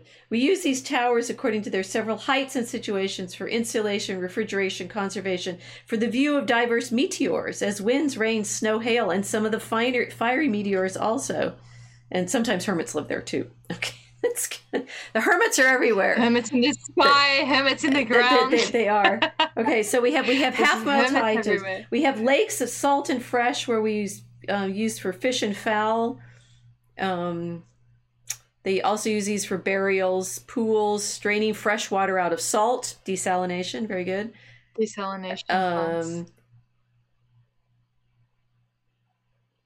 And the opposite, didn't they say they got salt out of fresh water? Yes, they do. And then I every time I read this, I see more stuff. We have likewise violent streams and cataracts, which serve us for many motions. They have hydropower. And likewise engines for multiplying and enforcing of winds. Wind farms. They make... Hey. It's like, it sounds so innocent, right? Multiplying and enforcing of winds. They're making hurricanes. Tornadoes, what? Multiply. What do you do with you multiply and enforce winds? They're controlling the weather. Right? Yeah. Bacon has envisioned, never mind Leonardo da Vinci, right? Bacon is envisioning, and you realize then why we started using it for Draco Chemicus, all of the horrors. And to say that this is, it's like he's done this the whole kind of oh, it's like Atlantis. Oh, it's the lost knowledge that we used to have. It's all wholly natural, right? He's saying this is not something that we get. We don't get this through prayer, right? We have prayer, and we are Christian, but the premise is constantly we are now going to control the effects of nature. Artificial wells and fountains made in imitation of natural sources and baths is tincted upon vitriol, sulfur, steel, brass, lead, niter, and other minerals.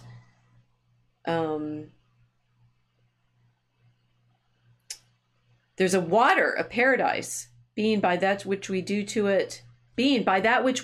So they've made it, this water of paradise, made very soft for health and prolongation of life. All of their medicines are, I mean, he's constantly saying it's, for, curing your diseases, prolongation of life, this water of paradise. Great and spacious houses where we imitate and demonstrate meteors as snow, hail, rain, some artificial rains of bodies and not of water, thunders, lightnings, generations of bodies in air as frogs, flies, and diverse others. So they're definitely playing with the weather. Chambers where we change the air for cure diverse diseases and preservations of health. Baths, again, for mixtures and cure diseases. Restoring of man's body from aerifaction. They're de-aging, anti-aging. And generally the kinds of visions that people have at the moment for health, he's already projecting. And to remember that this fable comes at the end of those multi-volume list of experiments. I'm really wondering what's in the rest of those experiments now. Right? Have we all just has what's in the cookbook? Literally modern science just been marching through his forest of materials trying to figure out how to do all the things that he imagined. Or maybe the angels told him. We have angels and magicians. Casey saying Bacon reminds me of Nostradamus with his predictive ability.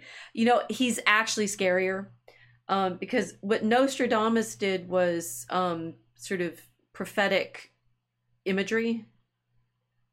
Bacon is, if you just read carefully, it's like he says multiplication of this and control of winds, and you're like, wait a minute, he just said control of the weather, right?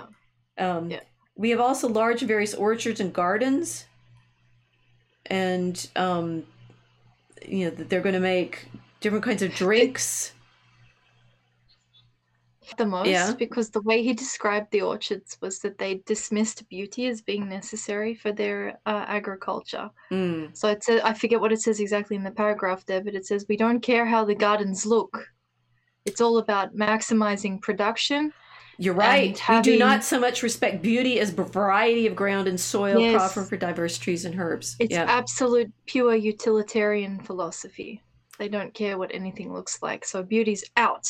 What we care about is production, productivity, and manipulation of the harvest. Right. That was one of the scariest descriptions in that fable for me, because I thought he's declared that this vision of the perfect society is one where beauty has been completely eradicated in favor of utility. I hadn't thought of that. I felt really creeped out by it, because that's what we've been that's what we've inherited in the modern world. Right. It doesn't matter how anything looks. If it works, that's okay. You start to see how that mindsets come in. Right. And it started with this lovely vision of this, beautiful island with a bribe-free salaried class and good laws and everything, and that it's this is the way our Draco in our story works, right? The dragon in the story entices you in, right? It's like you have to be the first presentation that he makes of any of these offers seems delightful. right? It seems like, well, that sounds nice. And then, and this is, as storytellers, this is our challenge, right? Because we're having to sort of pace this correctly to say, at what point do you go, oh my gosh, what did he just say? And we make, by art, in the same orchards and gardens, trees and flowers to come earlier or later than their seasons, to come up and bear more speedily than by their natural courses they do. Yeah. By art, that means genetically modifying them. Yeah. We make them also by art. Oh, art, that sounds nice. It'll be pictures. No, he means by artifice, by making, by craft, by manipulating them. By art, greater much than, we make them also by art, greater much than their nature. And their fruit greater and sweeter, and of differing taste, smell, color, and figure from their nature. They're making fake fruit. Yeah. So it's, tomatoes that are more red, or carrots that are more orange, or maybe they're green, or maybe they're, I don't know. They used to be purple. Well, carrots did used to be purple, and then they made them orange. Yeah. To go with the orange, it's like they made fake colors. Different taste, smell, color, and figure. It's like the shapes of the food are different. And many of them we so order as they become a medicinal use. Well, gee. We have also means to make diverse plants rise by mixtures of earth without seeds. They're making it's like sterile. And likewise to make diverse new plants differing from the vulgar, and to make one tree or plant turn into another. Are we yet horrified? Yeah. Oh, we're not done. It gets worse. We have beasts and birds that we use for dissection and trials. That we may take light what may be wrought upon the body of man. Okay, animal experiments. Knew that was coming. Yes. Wherein we find many strange effects, as continuing life of them through diverse parts, which you account vital, be perished and taken forth, resuscitating of some that seem dead in appearance, and the like. Oh, goody, right? We also try all poisons and other medicines upon. They're doing animal experiments. If you're wondering about why we have the kinds of animal experiments that we do now, guess what? Projected here. As well as chirurgery, surgery, and physic medicine. By art, likewise, we make them greater or taller than their kind is, and contrariwise dwarf them, and stay their growth. And we make them more fruitful and bearing than their kind is, and contrariwise barren and not generative. So they're forcing fertility, and they're making sterility. They're messing with the reproductive cycles of all of these animals. And also... There's synthetic races of these animals. Or a strain or a species. Right. They're all synthetic. And as Casey said, asexual reproduction, clones, yes, they're doing it all. We make them different color, shape, activity, many ways. We find means to make commixtures and copulations of different kinds. They have hybrids. Yeah. I think I realized 2 years ago when I read this, they're doing gain of function too, with flies, fishes, putrefaction, some advanced in effects. Some neither do we do this by chance, but we know beforehand of what manner and commixture, what kind of those creatures will arise.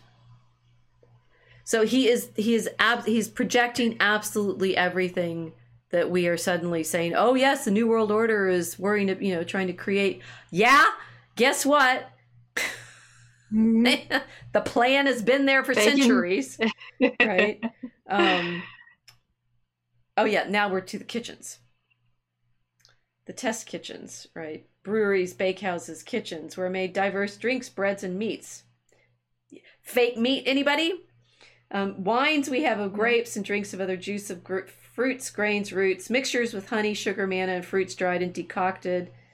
Also, the tears or woundings of trees. They take sap, pulp of canes. And these, this is great. And these drinks are of several ages, some to the age or last of 40 years. So they're distilled, or they last a long time. We have drinks also brewed with several herbs and roots and spices. Yea, with several fleshes and white meats, whereof some of the drinks are such that they are in effect meat and drink both. He's got protein drinks, for goodness sake. Oh my gosh. The gym bros have just entered. Salam. You got meat, drink protein shakes. It is protein shakes. It doesn't sound as appealing. See, this is the language difference too, which is what we're playing with. You know, if you just call something like a meat drink, it doesn't sound as appealing. You've got protein drink. Oh yes, I'm going to take that, right? Or this one. So that divers, even especially in age, do desire to live with them with little or no meat or bread. Oh, they get their Soylent Green. Yeah. Formula, right? He says, especially for the old, right? They're going to have strengthening drinks. And above all, we strive to have drinks of extreme thin parts, fine composition, to insinuate into the body, and yet without all biting, sharpness, or fretting, as much as some of them put upon the back of your hand will, with a little stay, pass through to the palm, yet taste mild to the mouth. Wow, that sounds like they're like absorbing them through your skin. Who knows? Transdermal. Transdermal. It keeps going. Breads of different kinds. Oh, yes. So for meats, we have some of them so beaten and made tender and mortified, yet without all corrupting, as a weak heart of the stomach will turn them into good chilies, the stuff your stomach makes, as well as a strong heart would meat otherwise prepared. Fasting foods. Great. Right. So projected all of the artificial foods that we have now. Yeah. We haven't got to medicine yet.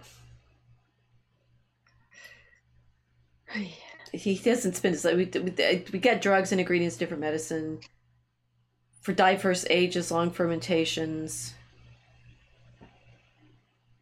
He's I mean, this is a little more general. He's imagining all these different kinds of medicines. Okay. And we're still not done. So we've got controlling the weather. We've got controlling the food.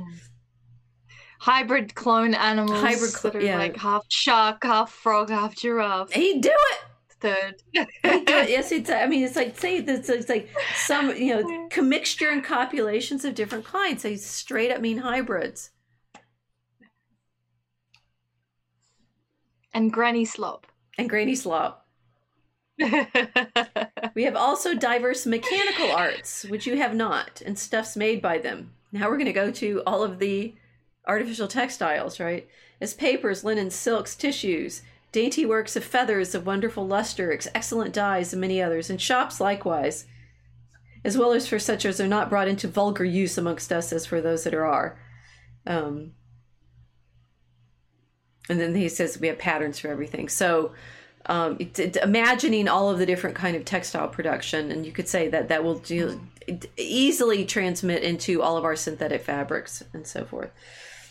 We have also polyester. Yep. He's predicted polyester. Furnaces of great diversities that keep great diversity of heats, fierce and quick, strong and constant, soft and mild, blown, quiet, dry, moist, and the like. But above all, we have heats in imitation of the sun's and heavenly bodies' heats.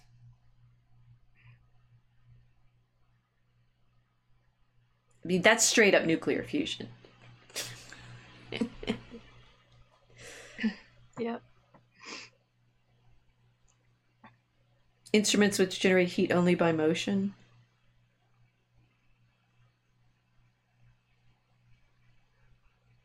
Casey, Nagahide. Yeah. Which fat. I'm just waiting for him to say they turn men into women and women into men. And why not? Right? It's like they really are saying we can. He started with creation. They want to be angels in the sense of the Enochian angels that come down to the sons of, the daughters of men, and give them knowledge of, cosmetics and metal and metallurgy. That he started with metals, right? That they have artificial metals. Mm-hmm. Yeah, in the caves. Yeah.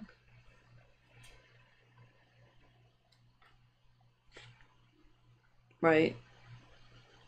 What happened to the artificial metals? Imitation of natural minds and the producing also of new artificial metals. I mean, he's when he's saying angels, it's not as innocent as it sounds. It's not like, oh, cool, it's sweet, and it's power, right? Straight up. We're going to have half-mile high towers, which is still on screen right now, and we are going to engineer all of this because we can. And it is fascinating. There's zero qualms about going against God's nature or anything like that. He's saying all of these properties fit within the idea of nature, and therefore it's all the appropriate search for light that we've been involved in. He's saying we're going into this with the desire that we get from that pillar of light that we saw, and we're always participating in the quest for the light. But darn it, this Draco Alchemicus is... We have perspective houses where we make demonstrations of all lights and radiations and of all colors. And out of things uncolored and transparent, we can represent unto you all several colors. Right. Yeah. I don't know. Screens. Yeah. I mean, and perspective houses, like holograms. Movies, holograms. I mean, not in rainbows as it is in gyms and prisons, but of themselves single. He's got lasers. Yeah. We represent also all multiplications of light, which we carry to great distance, and make so sharp as to discern small points and lines. That's lasers. Yeah. Also, all colorations of light, all delusions and deceits of the sight, in figures, magnitudes, motions, colors, all demonstrations of shadows. Animation. This is animation. We will remind you again, this is 1624. It's like, how does... I am kind of freaked out, right? Never mind who wrote Shakespeare, right? How does Bacon have in his mind all of these possibilities? Now, I have studied enough, medieval science, and that, they do things like observe the heavens, the cosmology, because they need to calculate time. Right? Then they need to know the movement of the heavens to know years and Easter dates and things like that. They've been experimenting since the first Bacon, the Roger Bacon, with prisms and they have Grosseteste, contemporary of Bacon, has some knowledge of rainbows, which is interesting. It's like this it's some hundreds of years of thinking about the possibilities of all these experiments. They're doing things. He gets to lenses right now. He's going to see objects far off, glass or close up. Spectacles and glasses and things like that. So, I mean, maybe don't underestimate the abilities that they already have mechanically to do experiments in the early 17th century. But I'm not sure they had lasers and nuclear fusion, right? He says we have both lenses for seeing far off, like Galileo has in this period, but also glasses and means to see small and minute bodies perfectly and distinctly. Again, I'm not quite sure. Leeuwenhoek is the one who does all of the small animal experiments, and I thought he was a little later than this, but I could be wrong. We have they can see things like flaws and gems and stuff. We make artificial rainbows, halos, and circles about light. We represent all manner of reflections, refractions, and multiplications of visual beams of objects. So that's X-rays and ultrasounds. Oh, we get to We get to sound next. CT scans. Yeah. What's the other one? Infrared, ultraviolet. I mean, no, MRI scanning. That's magnetic. All of the other medical resonance scans. Yeah, that's magnetic. Yeah. But he's doing all these visual, reflections, refractions, multiplications of visual beings. Again, projecting all of the kinds of illusions and operations on light that we have now. Industrial gemstones, anyone? We have also precious Yeah. gems of all kinds, many of them great beauty, and to you unknown. Crystals likewise, and glasses of diverse kinds, and among them some of metals vitrificated, made with glass, right? And other materials besides these of which you make glass. Also a number of fossils and imperfect minerals, which you have not. Likewise, lodestones of prodigious virtue and other rare stones, both natural and artificial. So they're making artificial gems.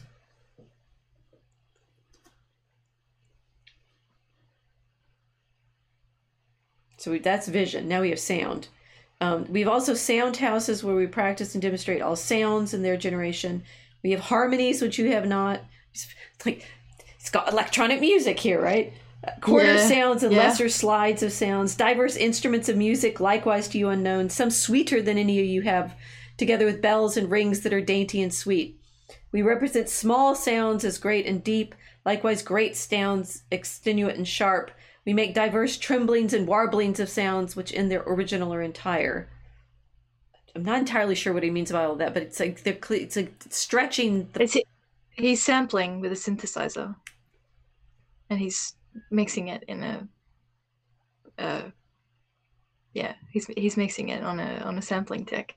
That's what it sounds like. They're making electronic music. Yeah. We represent and imitate all articulate sound and letters.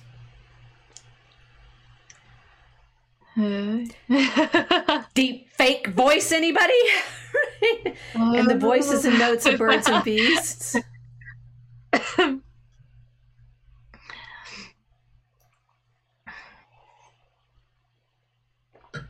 See, this is the problem that the dragon got us with, guys, in modernity. We've been working on this for hundreds of years, and in this vision of we have great helps, we have certain helps which set to the ear do further the hearing greatly. So the hearing aids, okay, fine. Yeah. We have diverse, strange, and artificial echoes reflecting the voice many times, and as it were, tossing it, and some that give back the voice louder than it came. Megaphones, speakers and microphones. Some that give back the voice, some shriller and some deeper. Sound mixing and such, right? Yeah. Yea, some rendering the voice differing in the letters or articulate sound from that they receive. We also have means to convey sounds in trunks, tubes, and pipes, in strange lines, directions, and distances. So I imagine all kinds of projections of sound. Casey, mimicking creation. Yes, the entire society of the New Atlantis is a fake. Yes! Yeah. Right? Yeah. It's like, didn't it sound, we did spend some time setting it up. Doesn't sound lovely, and all the experiments and knowledge and knowledge and knowledge. And so we have perfume houses wherewith we join also practices of taste. We multiply smells, which may seem strange. We imitate smells, making all smells to breathe out of other mixtures than those that give them. They fake scent. We make diverse imitations of taste likewise, so they will deceive any man's taste. Artificial colors and flavors. There's your food, right? And with the fun detail that I have, it's all made in New Jersey, right? Which is there's a fast food nation. They're talking about the fast food industry, and it's like how they make sure that you're going to want to eat that Big Mac because, McDonald's has spent a lot of money to flavor test it exactly right. Well, we make all sweetmeats, dry and moist, diverse pleasants, wines, milks, broths, and salads, far in greater variety than you have. They've got all of the artificial flavors and scents.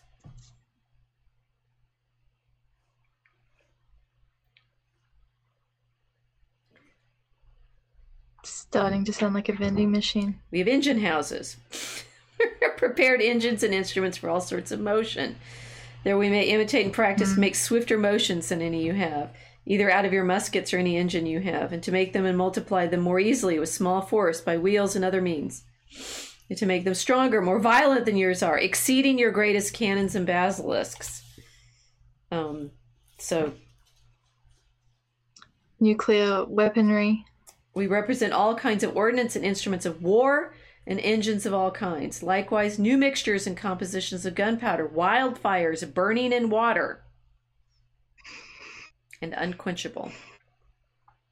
Now, you could say that's simply Greek fire. We don't know how to make that either, but it's flames on water.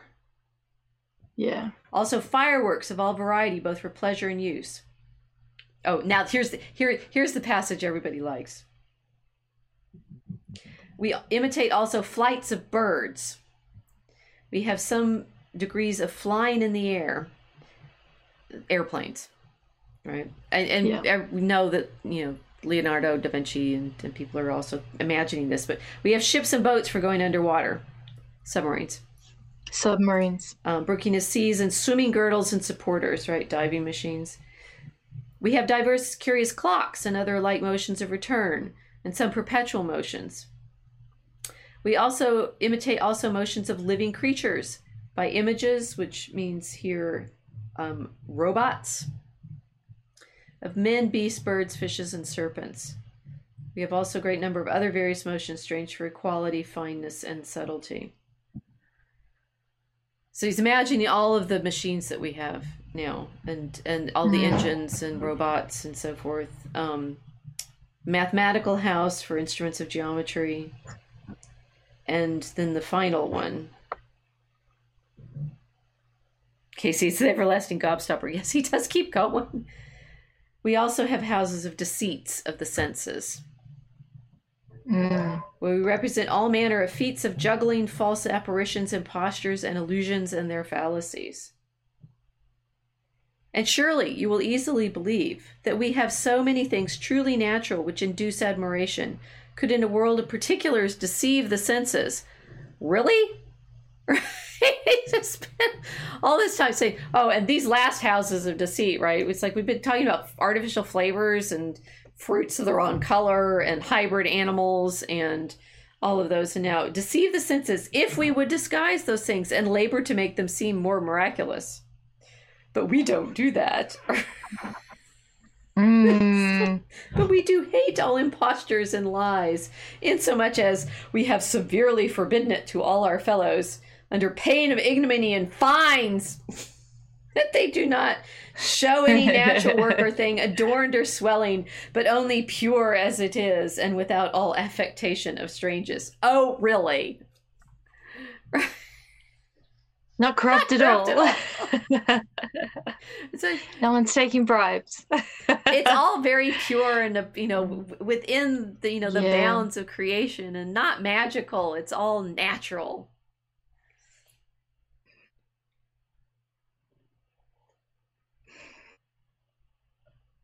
This is a horror story.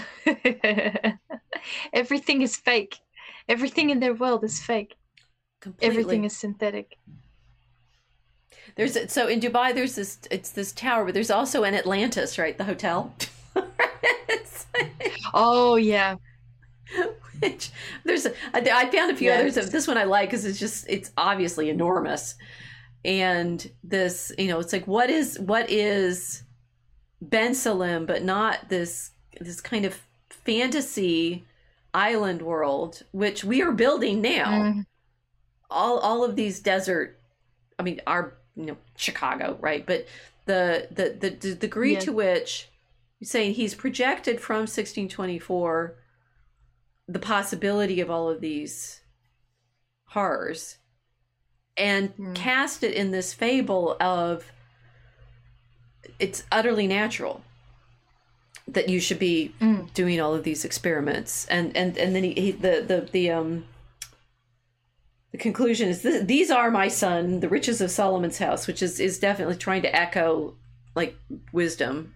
Right? The Solomon in the Bible is wisdom of Solomon, which is moral teachings and proverbs. And yes, Solomon in Scripture is said to have had all this wisdom, and we've talked about him before. As the Queen of Sheba came and he gave her the ark. Well, here the ark shows up with the Bible in it that's printed by King James. That it's like a covering of, yes, we're simply doing things within the bounds of it's scripture. Yeah So it's fine.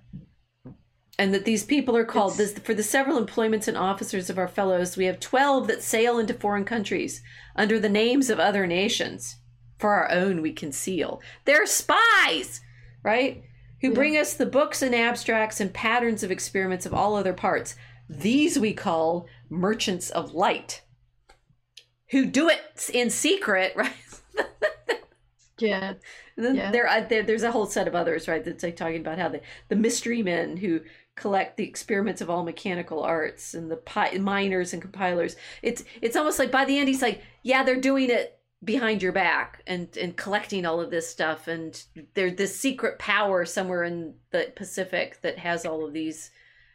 We want to blow up Bikini Atoll and be done with now, right? They got those Adam and Eve pools. It's clearly bikinis. Yeah. Well, if they're wearing bikinis, but the the entire civilization is just set up as a giant merchant spy network. Mm-hmm. Yeah. And this is the vision. Yeah. This is this vision that we've had the editors say, you know, it's like, truly, you should be in horror by now. Fat has got it right. I can teach you how to brew fame, bottle glory, and even put a stopper in death. Yes.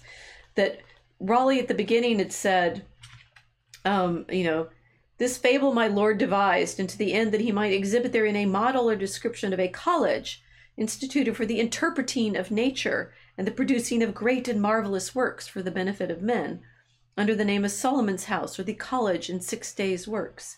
And even so far his lordship hath proceeded as to finish that part. Right, so it's this... and now it's like, I'm not sure now.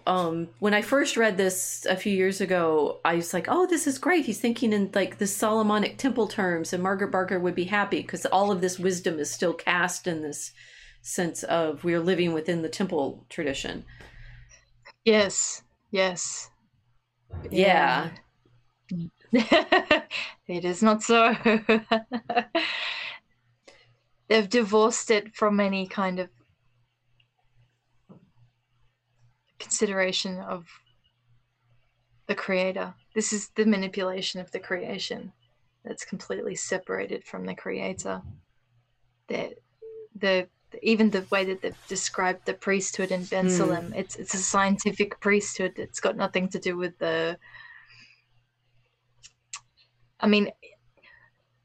it's described even as a kind of moral priesthood, but that would be something like a humanism or like psychological kind of morality. But there is nothing in terms of communicating with the creator. This is all manipulation of matter. They have at the end that we have certain hymns and services which we say daily of laud and thanks to God for his marvelous works, and forms of prayers imploring his aid and blessing for the illumination of our labors and the turning of them into good and holy uses. But yes, it's all the utilitarianism is overwhelming. Yes. And it's a kind of, it's like a prayers to which God? Do you know what I mean? Like this kind of vague religion that's not specified. Right. I mean, it's supposed to be Christ, but they don't seem to have any Christian practices. Yes. Even though they have the books, right? So if you're thinking you can get Christianity simply from reading the scriptures, apparently they couldn't in Salem. Or you could say it's so purely Protestant in the sort of strictest sense, right? It's like there's zero of the church. They don't learn how to be Christian in any, and they don't talk about Christ. They talk about the creator and the merchants of light and stuff like that. But what I say, it's like, who is the bearer of light? Who's the great light bearer? Wait, I've lost myself in our pictures. The first book of Moses. We'll have Michael here fighting the other light bearer. Mm-hmm. Right. The sleight of hand throughout all of it is even more horrifying when you think, was this not Luciferian? Yes. Right. We have the light. Yes. But what kind of light are they operating with?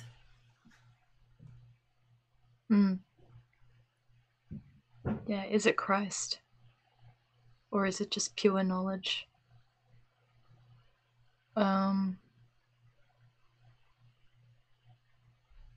Well, I think it's certainly not just contemplation They're of creation. It's not yeah. the wonders of nature so as to praise God for his beauty, the beauty. And I'd miss that about the trees. You're right, that there's nothing about the beauty of the creation. No, it's all I can extract from it. Yeah. So it's control and domination of nature, of the creation of all things. It's a kind of Promethean society. Yeah, they've established themselves as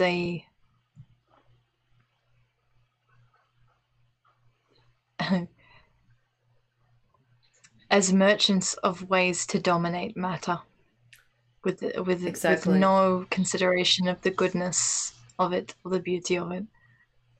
And they don't seem particularly concerned with truth. I mean, they haven't described any kind of discussion about this. All of their focus has been on the utility of changing the materials that they're collecting. So it's very dark. And no meaning of life, right? There's no, Yeah. Fat saying, go look at the UN or WF or Bilderberg to see how this moral priesthood actually behaves. This is, you've got it exactly, right? Fat, that's exactly right. This is the horror of what you realize when we started with the tease of, it's like, if you want to predict what's coming, well, somehow Bacon did in 1624, which is terrifying of itself. But this, the feel of, and this is one of the things that we're trying to, convey in Draco Alchemicus, because we have Act 1 starts in the more modern moment, right? It's kind of ish 20th century, 21st century. It's like it's now, right? But the characters at the end are going to go through a portal that takes them back in time. They're going to end up in the Elizabethan period, but it's all kind of one time, right? And as we're writing it, we're trying to they're in distinct sort of moments, kind of in fable terms, right? But the problem is modernity is all of this. It starts as far back as the 16th century at least, and it's like one moment, and you can see it very clearly in the New Atlantis that they're already imagining what we have now. And I'll go back to okay. So this slide, this is an interesting one. I'm going to read it because you probably can't see it. I came across this experiment described 2 years ago when I was teaching the class, so it was in my slides. And researchers at Rochester's Laboratory for Laser Energetics used the same setup at the recent study to create super ionic ice, shown here in this artistic rendering.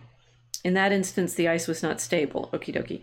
Scientists just squeezed a water droplet between two diamonds and blasted it to star-like temperatures with one of the world's most powerful lasers. The result was a new and mysterious phase of water. Bacon is really delighted right now, right? Yeah. Scientists just squeezed a water droplet between two diamonds and blasted it to star-like temperatures with one of the world's most powerful lasers. The result was a new and mysterious phase of water. Called superionic ice, these strange black water exist under the same pressures and temperatures as those at the center of the Earth, a fact that could soon help researchers investigate the secrets buried in the cores of other worlds. Previously, researchers used shock waves to create this weird ice for just 20 nanoseconds before it dissolved. This new experiment marks the first time that scientists have created stable superionic ice that lasts long enough to be studied in detail. Researchers published their findings October 14th, this is 2 years ago, in the journal Nature Physics. Yay, science! Yay, science! Right. I don't feel as excited about this as I think they're hoping. You've discovered a new way of manipulating water. By the blueprint of Bensalem, usually it tends to go into the direction of something horrifying and ugly. So, yeah. certainly we've been watching it play out that way in so many of the. Yeah. I mean, I don't have experiments of hybrid mice for you, pictures for you, right? It's like, consider the horror. Oh, the glowing ones, the glowing. Are there glowing mice? Glowing mice. They're glowing mice. Yeah, yeah. I've seen glowing mice. Well, you're just mixing them with light. What's the problem, right? It's natural. I think we should hybridize mice with jellyfish, and then they can have tentacles, right? And float. I don't know. Well, it's technically natural, isn't it? Technically, it's material. Yes. So this is, and it is fascinating. So Hans Atherazard said he was looking forward to this episode. I'm afraid we're not up to your level of science, Hans, the waves and fields. But now we want to have you on talk about light, right? Because Bacon has imagined himself to this edge of their merchants of light. How can you buy and sell light, for goodness sake? Think of it, the merchants of light. We make jokes about what we're doing as pirates, right, with a Y.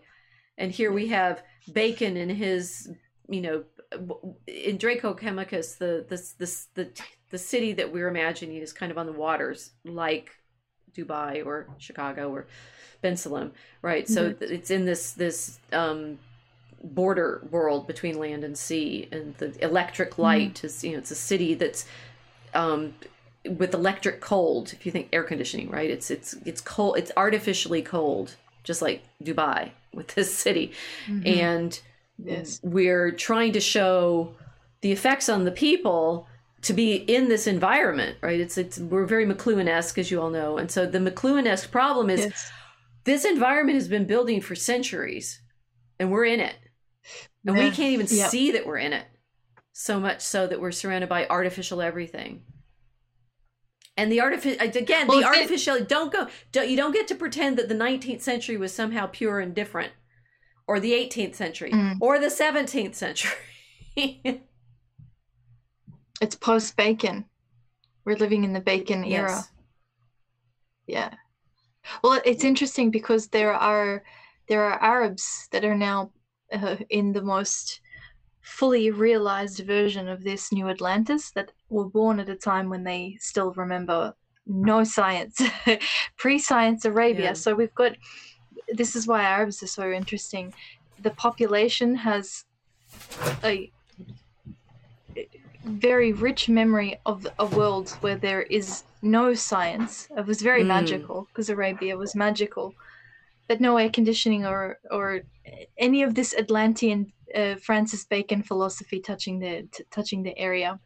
The British arrived and completely recreated the entire Arabian Peninsula in the image of Francis Bacon's New Atlantis. So we've got Saudi Arabians now planning to live in something called the Line. I saw that. Yes. Have you seen that the horror show? I was looking at it. I was thinking, these people were Bedouins once. They were living on camels and running around raiding each other. They're going to live in the middle of nowhere.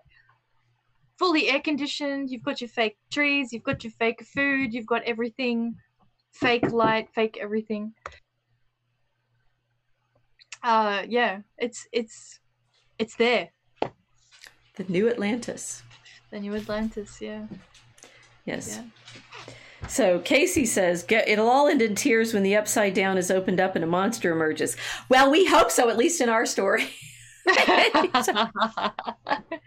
And we will show you the true horror of what the houses of Solomon and the modern research and institution have created.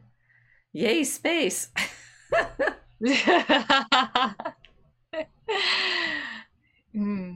Yes. Everything is now space. Yes, we're using some of this right now to write the current scene that we're working, or the current moment of the scene that we're working on, where they're imagining the moonshots probably, and codes and gaslighting and CIA and oh my gosh. But to understand that one of our fables' point is to help everyone recognize this dragon is incredibly appealing, and here we are. I'm now showing the Hotel Atlantis, right? We're in this fake world that the merchants of light have created. And we're part of it. Here we are talking on the light. Mm-hmm. Yeah. Yeah. Yeah. Yeah, we are. So there you go. We have now proved that we knew everything about the internet before everybody else because we were reading Bacon. Yay, medievalists. No. Yeah, it's gonna be interesting to see what else gets plucked out of his fable. Isn't it? Yeah. I mean, yeah. How much more science can you science? Well, we didn't even talk about their marriage customs. So, I mean, the pools are one thing, right? But actually, there's a hope there. It's like they're celebrating fatherhood, right? It's like you get to have a special feast if you have 30 descendants. So maybe we should hope for that part of it, right? But there's very little. I mean, there's absolutely zero sense of. I mean, this is hilarious or horrible. In the fatherhood celebration, the mother sits behind a screen and doesn't get to participate in any of it. So I think we just surrogacy is straight in the possibility there. Yeah. So actually, yes, it's all horror. Women are complicated and annoying and get in the way. Put them behind a screen. We'll science it. Put them behind a screen, and then we'll science our way through. Yeah. It's going to be an interesting, thing, seeing what else they do in the Arabian Peninsula. Oh my. Fake islands. Fake cities. I'm sure you're all wondering what the answer to all this is. We'll tell you eventually. Actually, we've already told you. It's in the title of the book. And if you can answer that riddle, you know why there is one truth, and we need to live within that light, not the dragons.